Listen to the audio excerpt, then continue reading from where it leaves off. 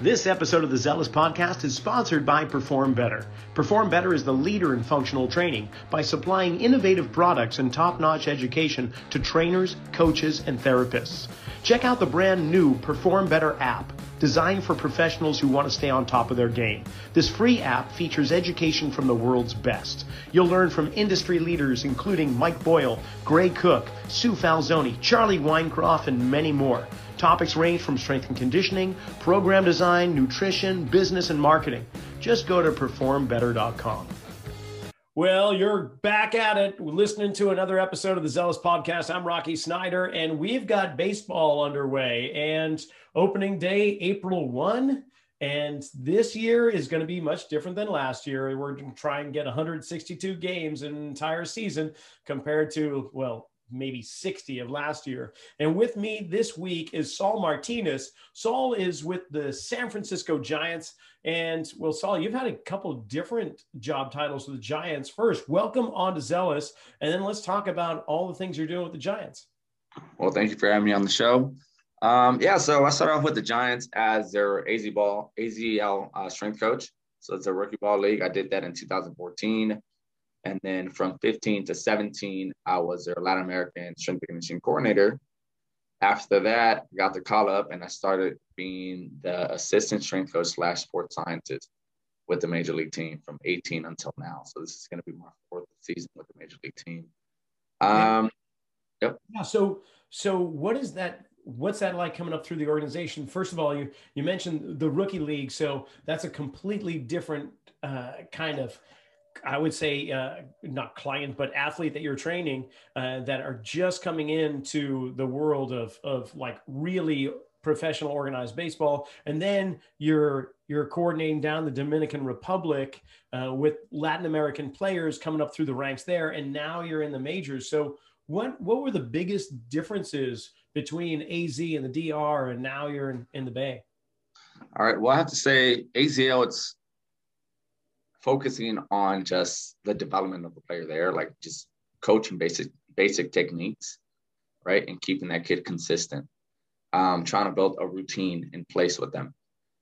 Being the Latin American coordinator, same responsibilities, just added on in terms of like inventory. Now I got to take inventory of supplements. I got to make sure that my coworker that I work with knows the protocols. He knows the routine. We're on the same page with things, right? I have to now communicate a lot more with the whole medical department down there, with their coaching staff down there, that we're all on the same page. And then getting into the big leagues, I would say the biggest difference is controlling my ego and being able to deal with the players' egos as well. You know, some of these guys have great, the major league guys have great routines. They all have unique routines, but it's a matter of understanding why they do what they do, not necessarily questioning them why they do it, but understanding why they do it, so that I can assist them. Like in the big major leagues, it's a lot more about assisting them in tweaking their workout slightly, more so than actually having them do a completely different workout. You know, and I guess my point on egos is like, I can't say, oh, if that person is not doing the workout that I want him to do, then he's not doing the right thing. It's like, no, this guy's been pro ball for 5 to 10 years. Maybe listen to why he does what he does, and I might learn from it. You know what I mean? Or if I built such a good relationship with that player, he might take something away from what I know. You know, so it's being able to be open and understanding of people's ideas. So each player on the Giants has their individual strength and conditioning program, is what I'm hearing you say. There isn't just one sample routine that everyone's going to go through. So you're really just working with the individual and what their favorite lifts are, perhaps, or what their routine is. Is that accurate? Well, no, let me reword this. We have a template. We have a set structure on what type of lifts we want them to do, rep scheme. But not every single player is going to do that. You know what I mean? Like a veteran might have his own routine. He might want to come in once or twice a week and do maybe just a set of squats or maybe a set of lunges or whatever it may be. And it's like, you got to be able to make adjustments. We have a set template. Our head strength coach has a great template, like it's a great routine, but not everyone might follow that. While you might want everyone to follow it, you got to be open-minded and know that not everyone's going to be able to do it. You know, I'll give you a perfect example. Like Johnny Cueto, I work with him personally. he's a big volume guy. He likes doing tons of reps, very low intensity, and he likes working out 3 or 4 times a week. And sometimes with him is controlling his volume. Is he working out too much? You know what I mean? Is he running too much? And with him, it's like, I built that report where I have the confidence in talking to him about, hey, you know what? The volume might be a little high. Instead of maybe going 3 sets of 10 on these squats with 135, 185, why don't we increase the weight a little bit and go 3 sets of 5 or 3 sets of 6? And then instead of doing 3 sets of 10 lunges, why don't we do 3 sets of 5 lunges with 70s or 80s instead of 30s and 40s? You know, so in that aspect, and then also like, hey, have you done your hip mobility? Let's focus on your hip mobility because your internal or external rotation might not be good. And I'm saying this in regards to every single player. All right.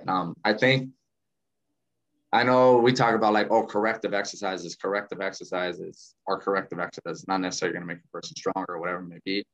But I think corrective exercises are beneficial because it preps that person's body for the game or for practice while you still have to get strength gains in actually training.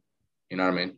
Yeah, definitely. Now, you mentioned like working with players and making sure they're more or less staying in the training zone where they're not overtraining or undertraining. So what are the metrics or assessments that you use to determine that?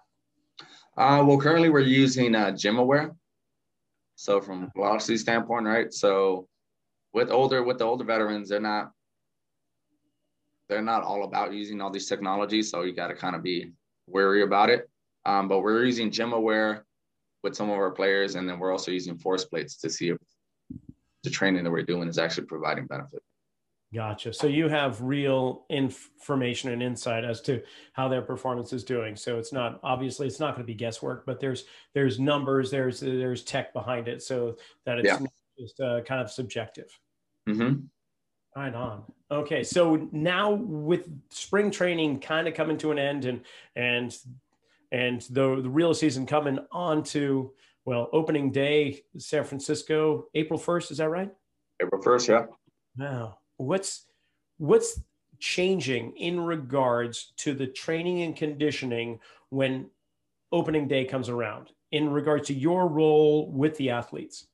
A little less volume. Right now we're doing mass running. So we did that based off their VO2 max test that we did. Comes around first day of spring training physicals. So our strength coach, Brad Lawson, did a really good job of progressing them. So we went from 100%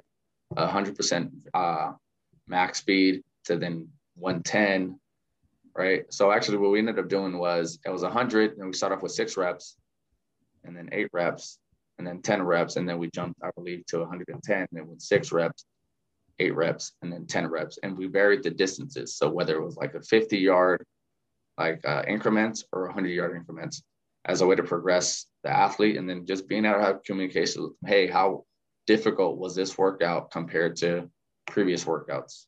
How do you feel? Are you overly fatigued today? Do you feel comfortable running this today? Would you rather have a day of low impact?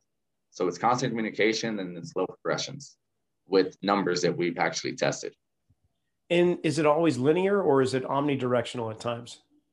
Well, I believe the way that Brad was doing it, he went 6 reps at 100%. And then I think he went 8 reps at 100%. And then he dropped it back down to 6 at 110. And then he went 8 at 110. And then he went back up to 10 reps at 100 or something like that. He ended up switching it up. We kind of undulated it a little bit. I see. I got you. And when it comes to kind of coordinating with other coaches, such as himself, but also like the athletic trainer, the dietitian, how does that work within the organization? Do you guys have regular weekly meetings? Are they daily meetings? Are you just... So we have a daily meeting. As soon as we get in, the meeting time depends on when the game starts, whether it's a day game or a night game during spring training, but we always have it maybe like 15, 20 minutes before the players show up, or maybe a little faster than that. Don't quote me on that. But we'll have a daily meeting on injuries, what the plan is with each player, whether the person has a bullpen, what the conditioning is going to be for that day, who has or has not lifted, you know what I mean? And just so that everyone's on the same page. And this includes the strength coaches, This includes our dietitian. This includes the trainers, our physical therapists, and then even our pitching coach. Great. Now, when you have an athlete that is returning to play, they've obviously got to go through screening and a process, but how does that work? Obviously, let's just say they see the ortho, and then does that mean they go to the physical therapist and then to the athletic trainer, or from the physical therapist to you? What's the kind of, not chain of command, but what's the process like? Well, someone has an injury, orthopedic doctor has to evaluate them. The trainer collaborates with the doctor for MRIs, and then the doctor breaks down the MRI information. Our physical therapist and our head of athletic training then make a decision on what, I guess, the rehab protocol is going to be for that person, number of days, weeks, or months, or whatever it may be. And then the physical therapist prescribes a set workout routine. And then the trainers and the strength coaches and myself then work all together to make sure that those workouts and that process is actually completed. Okay. But that process is talked about every single day. Gotcha. I was just thinking, well, is there somebody on your staff, maybe yourself or one of the other strength coaches, that is the go-to person when it comes to that element? But it sounds like you all share that same role together. Yeah, in the minor leagues, we do have our assistant strength coach is also our rehab coordinator. Gotcha. In the major leagues, we don't, just because the amount of players that we have. And it'd be difficult to just assign one person to a single task, Because part of my role as a sports scientist is I'm also the assistant strength coach, so I have to work out with the guys.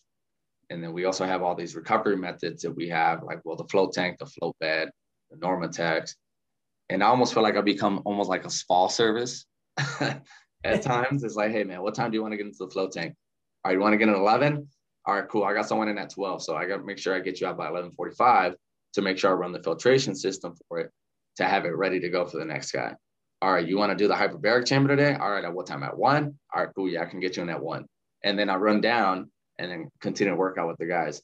So it's a lot of collaborating. It's like, hey, man, I'm working out with this guy real quick, but I got to go get so-and-so in the float tank. Can you cover me for like 5 minutes while I come back? So now, the float tank, that's kind of interesting because I was just talking to Derek Cantini up at the Seattle Mariners, and we're talking about how do you help regulate their ANS and that whole sympathetic parasympathetic system. How do you kind of help to upregulate or downregulate where the players are in any given moment? So do you use the float tank for that to kind of do some, not sensory deprivation, but just reduce sensory input so that they're kind of getting back into the zone? What do you use the float tank for? I kind of use the float tank as a way to promote better quality of sleep, more so than actually manipulating like their nervous system. Okay. I view it more so like, hey, guys, like, hey, man, I'm kind of like tired. Like, I was like, all right, well, did you get everything that you had to get done, like, for practice? Yeah, I'm done already. All right, cool. Let's get in the float tank. Relax your muscles, relax your mindset, and it puts you into a different mindset that allows you to fall asleep easier at night. Because the float tank itself is not going to give you the recovery protocol. It'll relax your muscles, of course, but it's not going to recover you. True recovery will come from quality of sleep.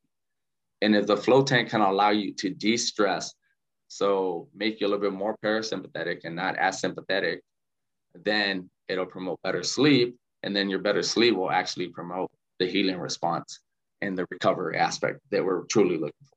So how do you monitor their sleep? Is it based on the individual and they do it themselves, or is there that you use? Actually, I have a Whoop. So I've been all about Whoop, man, for like the last year and a half. It's a teacher for me. It teaches me how my body responds. It makes me aware of my body. It makes me aware of whether I'm sleeping well or not in terms of consistency. Hey, did I go to sleep at 10 every single day? You know what? I noticed when I went to sleep at 11 or 12, and I woke up at the same time, I didn't feel as good. Or even if I went to sleep at 12, but I woke up an hour or two later than I normally do, my sleep was still not as good if I would have gone to sleep at 10 and then woke up at 6. Because your brain always wants to be in that same, I guess, sleep cycles, right? So that's what I've kind of noticed for myself. And then also, if I eat a heavy meal at night, say, oh, I want to go out, have a good steak, some mashed potatoes and stuff. And it's like, oh, I felt really good at night, but then I got shitty quality sleep. Like, so was it worth it? Half the steak, or maybe got a fish or like a leaner meat, you know what I mean? And the players start to tell me that, you know, like I give this to the players. I don't see their info. Pretty sure you know all about the PA, the Players Association, and sports science and information. And like, basically, if I want to see their information, they have to sign off on it. It's all a whole bunch of issues. It makes it a little bit harder to collect the information. So what I told them is, you know what? I don't need to see the information.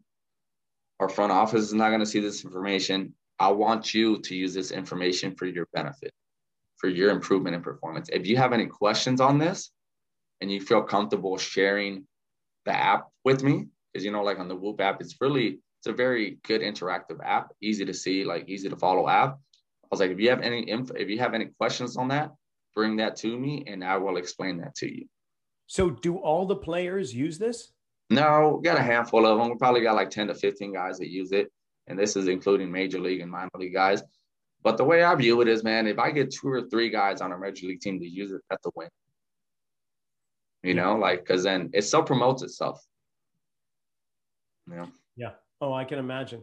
And it's going to really help to be a barometer of overtraining, right? Of performance levels. So if these guys are talking to the teammates and saying, wow, yeah, I'm noticing I'm actually in the zone, but it's definitely because of my sleep. I'm getting so much better sleep now, and I can tell because of this. And then the next thing you know, you're going to get some other guys that are going to come to you and go, okay, tell me about Whoop. What's that all about, Saul?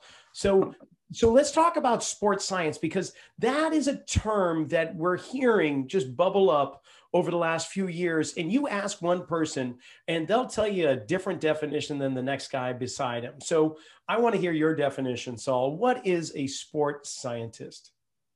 I would say someone that manages stress and is able to help someone manage that stress, provide tools on how to manage that stress. That's what I think a sports scientist is. All right. So what are your tools that you use for sports science? Number one for me right now is Whoop. Second one would be some sort of external load monitor, such as I use Zephyr right now with the guys. So Zephyr is an accelerometer. So I use that with 2 players right now. And then the third one, which I need to get better at, and don't really know it much, is the force plates, man. Gotcha. You know, which metrics are we truly looking at? Which metrics are truly valuable from a force plate, right? And then fourth would be, actually, let me run that back. Third would be gym aware. And then my fourth would be the force plate. And the reason I say that is because what's applicable to me and what can I make a change day to day, right? So from a Whoop standpoint, I can make a change like, hey, why aren't you getting good sleep? All right, did you hydrate? Did you not hydrate? Did you eat? Did you eat? Did you not eat? Did you go to sleep at a reasonable time? Yes or no? And then from a Zephyr standpoint is a workload monitor standpoint, right? For baseball, it's a little harder than I think it would be for like soccer or basketball, because basketball and soccer are a lot GPS based, so distance ran, right? Whereas for baseball, like baseball players don't really run, but when you really think about it, there's a lot of impact on their joints from the number of swings and from the number of throws. But how do we track that? It's very difficult to track that. Catapult tries to track that through transverse, like plane, or like through their system that they have, right? That can track rotation. But like, how about the impact that it's coming onto their hip from every single pounding of a swing? How do we track that? And I think if we're able to track that, then we can get a better outlook of what a true workload is for a baseball player day in and day out. So I'm trying to do that with Zephyr, but Zephyr's just an accelerometer. So it's just basically a stop and go. And the guys place it like on their T-spine, their upper back, and it just measures. It doesn't even really measure rotational speed, but it just measures acceleration. So either sagittal, frontal, or it's basically sagittal, frontal, or vertical. Sorry. So I use that.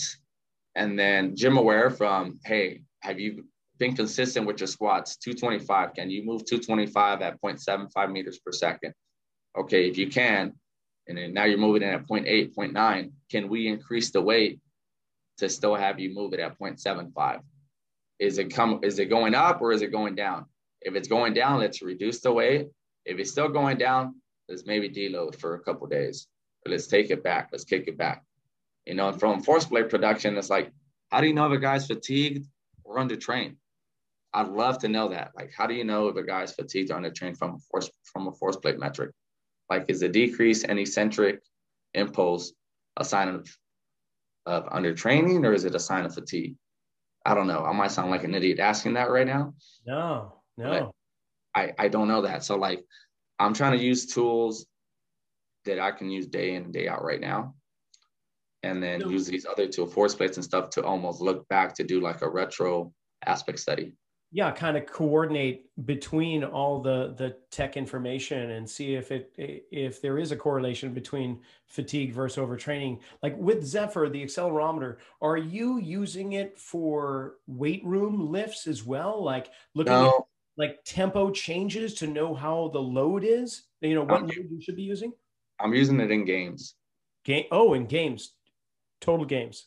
Yeah, just games. You know, to see what a guy's workload is in game. If a guy's workload is arbitrary units, of course, right? So, like, let's say the mechanical unit is on average 110 to 120. If a guy is a 130, 140 that day or one day, I might tell him, hey, you know what, get some extra sleep, or tomorrow maybe reduce your practice load a little bit. Instead of taking 80 swings, maybe take 50. But then that's where you kind of get in. It's like, oh, I'm not a hitting coach. I'm not going to mix into that. But it's like, can we make everyone more aware of workload? You know what I mean? Like, I'm not trying to change the game. The guy's got to play. I'm not trying to take him away from the game. Yeah. But can we reduce practice so that he's the freshest possible for the game? And what about like resting heart rate being a barometer of their autonomic nervous system, right? Do you use that at all? Or I mean, that's in the Whoop app. So the Whoop app provides you resting heart rate, and then it also provides you HRV. So I'm getting an inside view on his internal response, not to the game itself, but to the whole day itself. You know, so let's say I have one of the players wear Whoop throughout the whole day in game, and he'd be like, hey man, my average Whoop score when I'm playing is a 17 or like a 16 or something like that. So that's the whole day and the game itself. So if one day he gets a 19, he goes, man, I feel a little tired today. I was like, yeah. I was like, why do you think? He's like, well, I did a lot more for practice today, and the game was also like really intense. I was like, all right, perfect. So this is what we're going to do. That happened already. Get some good sleep today. Maybe before you leave the stadium, maybe do contrast. You know, maybe get relaxed a little bit. Or actually, not even contrast, because contrast might similar to like get in the hot tub, relax your muscles, Normatec before you go to sleep, wake up in the morning, have a good breakfast, come into practice a little bit later, take a couple swings, a couple ground balls to get ready for practice, and then to see how you respond. You know, if he tells you, hey, I'm still dragging, sorry, all right, you know what, let's push back your workout today. If we are going to do a workout, let's maybe decrease the volume, do a little circuit to increase blood flow instead, and then see how you respond the following day. So it's a lot of constant communication with the guys, because all this tech can be really good, but the number one thing is telling the person, how do you feel today? If you have a good relationship with that player. Sure. I can see you not just a sports scientist, but more like a detective at the same time, because you're provided all these clues through tech and just the feedback from the players. And you're trying to piece together all these pieces to the puzzle to try and get the most optimal outcome you can. And it's constantly changing from one day or 1 hour to the next, depending upon, well, their mental state, their level of hydration, their fueling, their rest, their workload, their game schedule. There's so many elements that you're having to juggle through, and everyone's going to have their own kind of unique kind of blend or recipe for success that you've got to figure out which is going to be best for this player versus that player. Is that accurate? Yeah, no, that is true. You know, that is true. Like some guys, like for one of our players last year, it's like he would come in a little bit later. Like, I didn't work with him directly, but this is like the rest of the coaching staff, like, and be like, you know what? Come in a little bit later, get more sleep. When you come into the cage, we'll work with you separately. And then prior to you going out to the game, let's do some sort of activation. Just get you moving. You know what I mean? Let's do some core activation with some glute and then some med ball work, basically a PAP, and then get you going for the game. And he had a really good season last year, you know, but it's finding that perfect blend for each player that works for them. Yeah.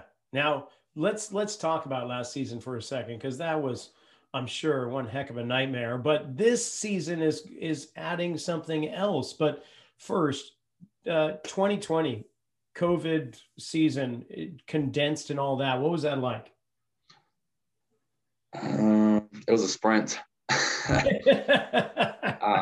Yeah, it was a sprint, and it was the unknown made it like kind of a little exciting, but kind of like boring at the same time, you know, because it's exciting. It's like, oh, well, what's going to happen today? Like, what's going to pop up in the news? Like, what are we going to see on ESPN, you know? So exciting in that way. But then also at the same time, it's like, all right, well, I have no life outside of baseball. It's like, because if I go outside and I go to the store, first of all, you can't go out to restaurants because it's against the protocols, right? But let's say you walk outside, you go to Starbucks and you grab something, which you're allowed to do, and you test positive, and it's like, shoot, I tested positive, and I could give the chance of giving it to someone else. Like, so that's what kind of made it a little bit scary. You know, it's like you almost just want to stay in your room the whole time because you don't want to expose yourself and then expose the rest of the team. So it's like, you know what, like for the betterment of the team, I'm going to stay inside and just basically from the hotel to the bar park and then back. And that's it. You know what I mean? So that's going back to like the mental state. It's like, you got to be mentally tough to know that you're sacrificing like your personal life for the betterment of the team and for the betterment of winning, you know, because it's a lot more, it almost felt like, I don't want to say this, but it almost felt like whoever stayed the healthiest, not even from just a physical, like I guess a tissue injury standpoint, but whoever stayed the healthiest from an immune standpoint did the best last year, you know? And what was, speaking of that, well, like tissue strength, resiliency, and not getting injured, you were in the season just about to start and restrictions come down and the season gets suspended. And then all the players have to go back to wherever they live, and you've got to figure out with the rest of the staff how to keep them at a certain level of performance, even though they can't play the sport right now. And you're dealing with maybe shipping exercise equipment to their homes, or if they have bands or kettlebells or whatever, you're kind of just, you're herding cats basically for a month or two. And then you get word that, okay, we're going to have a season after all, but it's going to be 60 something games instead of 162. I mean, what was the injury rate? Not that, and I'm not asking to name names or anything like that, but was it different? And now, granted, you had fewer games, so fewer chances of injury occurring, but in that 60 some odd games that you played that season, was there any difference in injury rate compared to your regular season? Off of the top of my head, I don't know, to be honest. I think having a modified spring training, the way that we did, like spring training 2.0, it kind of showed us that we can probably progress the players in slightly less time than I think people expected, you know, but I think we were able to do that with our players because we had constant communication with them throughout the offseason. You know, we were constantly asking them, how are you doing? What have you been doing for your running? Have you been following the running program? Have you been lifting consistently? And I think that is attributed to our medical staff and coaching staff having constant communication with their players and not just being like, hey, come back in shape. It's like we were literally holding them accountable by communicating with them at least once every 2 weeks, you know, and our players knowing that we're always not necessarily on top of them, but always wanting to know that they're doing their best kind of helped us out a lot from an injury standpoint in terms So of just hamstring, you know what I mean? Like, yeah, yeah. I definitely see it. Having constant communication with them is going to be critical, especially when you're not able to be with them on a daily basis. So just fast forward to this year, and now spring training just finishing up in Scottsdale, coming back up to the Bay Area. First games April 1st. What is it? More the mental aspect this year? What is it that's going to be different coming into this season? Knowing that it's just going to be work the whole time. Like, I mean, I guess when you kind of look at the schedule, it's like, all right, I'm going to be able to go to New York. In New York, we got an off day in New York. So I'll be able to go with my family, or like I'll be able to meet up with my friend in New York on the off day. And it's like knowing that it's going to be strictly work the whole time, and kind of makes it a little bit more difficult. You know what I mean? Because I think there is a balance between work and personal life.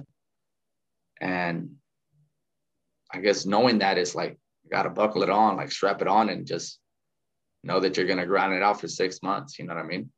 Yeah. Yeah. Now, when it comes to, say, the players and 25%, I think, in attendance, what's that? Before there was nobody in the stands, basically. And did you get any feedback from the players as to how that affected their performance?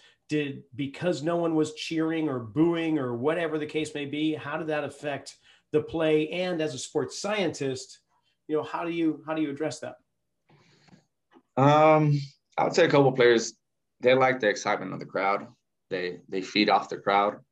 The adrenaline is a little bit more there. So I think we'll see a little bit more out of these players in terms of like, hey, can you maybe increase your velo by 1 mile, 2 miles with the crowd cheering? You're like in a high intense situation. You know what I mean? Or I'll give you another way, like maybe for a rookie or someone who hasn't played in the crowd, and all of a sudden there's like 20,000 people in attendance. Will that person crumble? Like, would all that pressure truly affect that person? Don't know, so that'd be the exciting part of it. From a mental standpoint, I think it's a benefit. It's a benefit to sense of reality, sense of real life, like sense of like, hey, I'm not doing this just to entertain, like, or why am I doing this, better said, right? It's like you're doing this because you love the game, and because all these people are here to get entertained and see you as a hitter, see you as a pitcher perform. And I think that provides confidence in our players, and a lot more positivity. And it's like, there's a big reason on why we're doing this, like, and it resonates with them a little bit more. Gotcha. Now, you've been doing this for 4 years. You've been with the Giants organization. Yeah, I've been with the Giants organization, the major league team, for 4 years. This is going to be my 4th season. And then more for with the minors and the Latin. But that's a long time to have a career with a major league sports team and stay with one team. So, and that it maybe you've got a secret there. What's going on? Why have you stuck around there so long? Obviously, you're doing a good job, but this is a year-to-year kind of career, isn't it? Yeah, it is. It's a year-to-year contract. And so how is that on you, just personally? Man, I was last year with a COVID, man, it sucked, right? Like, I mean, it was unfortunate that we had to cancel the season for 3 to 4 months, or maybe even a little bit more. But that was kind of like a blessing in disguise for me, man. How so? I was able to spend time with my parents. Like, I hadn't spent that much time with my parents since I was 18. So I went to Santa Barbara for undergrad, went straight to Miami from grad school. And I came back to UCLA. I came back home, but I was interning at UCLA from like Monday through Fridays. I would wake up at 5, get home by 6. So I didn't really get to see my parents much. I would probably only see them like on the weekend. And then I started working with the Giants, moved to Arizona 2014, had been in Arizona for 3 to 4 years, and then I moved to San Francisco. So I'd probably only see my parents maybe 3 weeks out of the whole year. And then with this whole COVID that happened, like, I was able to spend 3 to 4 months with my parents. And I was like, You grew up like Southeast LA, right? Yeah, I grew up in Southgate, so it's right next to Watts and Downey. So I can't imagine that your parents didn't disown you when they found out you were going to be with the Giants. What was that all about? Well, my parents didn't follow. My parents don't follow baseball. My brother follows baseball, but he's actually a Houston fan. Good man. No Dodgers in the family? My cousins, and my neighbors. So every time I pass by, there's like, hey man, like, why don't you just switch teams, or why are you with the Giants? I was like, why? Out of all the teams, like, why would you do that team? I know. I grew up in Boston. I don't think I could take a spot with the Yankees. That's for sure. That'd just be going against everything. Yeah, I would definitely be disowned. So it's good that your folks are still speaking to you. But Yeah, no, my folks still talk to me. My cousins not so much, but my folks do. You know. But yeah, man, I think it was awesome, man. It was awesome to spend time with them, and it it makes me realize every time I go home, man, it makes me realize why I'm doing what I'm doing, and it's a grind, and that's something I think it's important to talk about is like baseball and pro sports. It's a grind, not only on the person but the family. You know what I mean? And I think you had asked like, what's going to be the hardest thing this year from a baseball standpoint is like, with all the COVID protocols, man. Like, I think the players aren't going to be able to have their families as much, even on the road. You know what I mean? yeah. So let's say you're going through a slump, man, and it's like you can usually hang out with your wife or your kids and like de-stress or like be away from that, get away from that. But like this year might be a little bit more difficult, which is why like it's baseball is physical, but I think it's a lot more mental than other sports, man. It's because you got to be the same person day in and day out for 162 games, and it's a game of failure. And if you don't understand that and you aren't the same person, you don't come in with the same mentality every day, you're going to struggle, right? And that goes back to consistency is, are you consistent with your routine? Are you consistent with your prep routine? Are you consistent staying hydrated? Are you consistent with your sleep schedule? Are you consistent with your workouts? Are you consistent with your prep routine in the cage for throwing as a pitcher? And can you do that for 162 games? So from a physicality standpoint, these guys don't run as much as any other sport. Maybe the impact on the hips might be way higher than other sports, but it's, can you stay focused for that duration of time? Can you be on for that long of a time? And I don't know if people say, oh, you got to be mentally tough or you don't think like this in a week. It's like, no, man, it's tough. And I think that's why these guys, that's why a 10-year big leaguer or 12-year big leaguer has been in the big leagues, because he knows how to deal with that, and he's the same person day in and day out. Like you'll notice, like, oh, what's this guy's routine? Oh, well, he typically does this, and then he does that, and then he does this. Like you look at Bumgarner's routine, like Bumgarner's routine prior to his game, to his start, is the same thing every single time. Same placement of his equipment. If it's not done in this order, he doesn't feel good. But that's what gets him in the zone for his game. I don't know if I've ever heard anybody explain it that's a game of failure, but yeah, if you're a success and you're only successful 36%, 37% of the time, you're an all-star. Yeah. That's amazing. Yeah. And what mental kind of strain that's got to take upon a person. I never really considered that. So obviously with that, you've got sports psychologists. And do you work with the sports psychologists? Yeah, I do actually. Just started trying to do that a lot more this year. Like And how does that, what's that relationship like? And what is it that you do with him or her or them?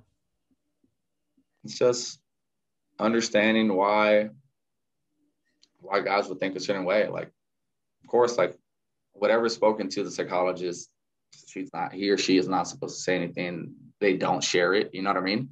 Sure. But it's making us as a staff that are said, understand that baseball is not the only thing in that person's life. That person might be struggling and learning a new skill set, or might not be as focused about going into the weight room because they don't see importance in that, or they might have other things that are taking their energy away. You know what I mean? And it's making us realize that happens. You know what I mean? Not everyone's the same. Not everyone thinks the same. So it's almost like helps us out, not just necessarily the players, but helps us as a staff, comprehend that each person is different and that we have to approach each person in different ways. Gotcha. Like the number one thing, I went to this sports science conference in England like 2 years ago.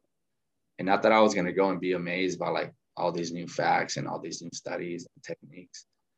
And one of the things that I took the most and resonated the most with me was one of the sports scientists for the soccer teams out there.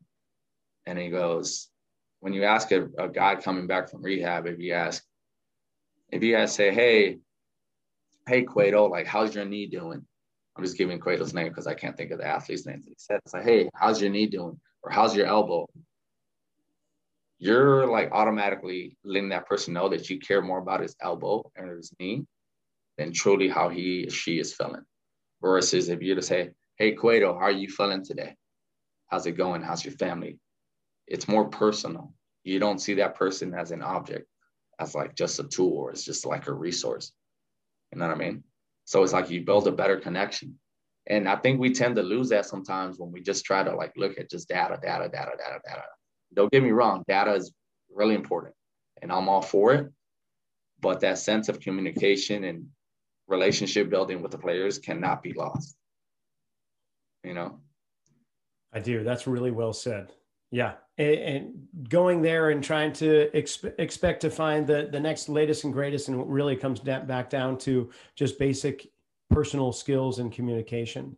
Yep. So yeah, that's fantastic. Well, Saul, I can't believe this time has flown by the way it has, but I've really enjoyed having a conversation with you. And honestly, this has been a lot of information that I was not aware of. So thanks for educating me and hopefully the listening audience.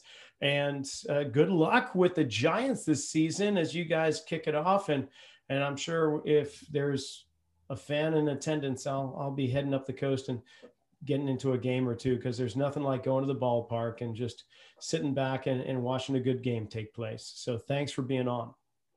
And that's it for another episode of the Zealous Podcast. I want to thank Saul Martinez with the Giants organization for coming on and sharing a little bit of his experience and wisdom. Next week, we've got Derek Cantini with the Seattle Mariners, and we're going to find out what he's doing with the players up in the Pacific Northwest. Until then, make sure you subscribe to our channel and follow us on Instagram. Rocky_Snyder is where you want to go. We'll see you next week. Thanks for listening.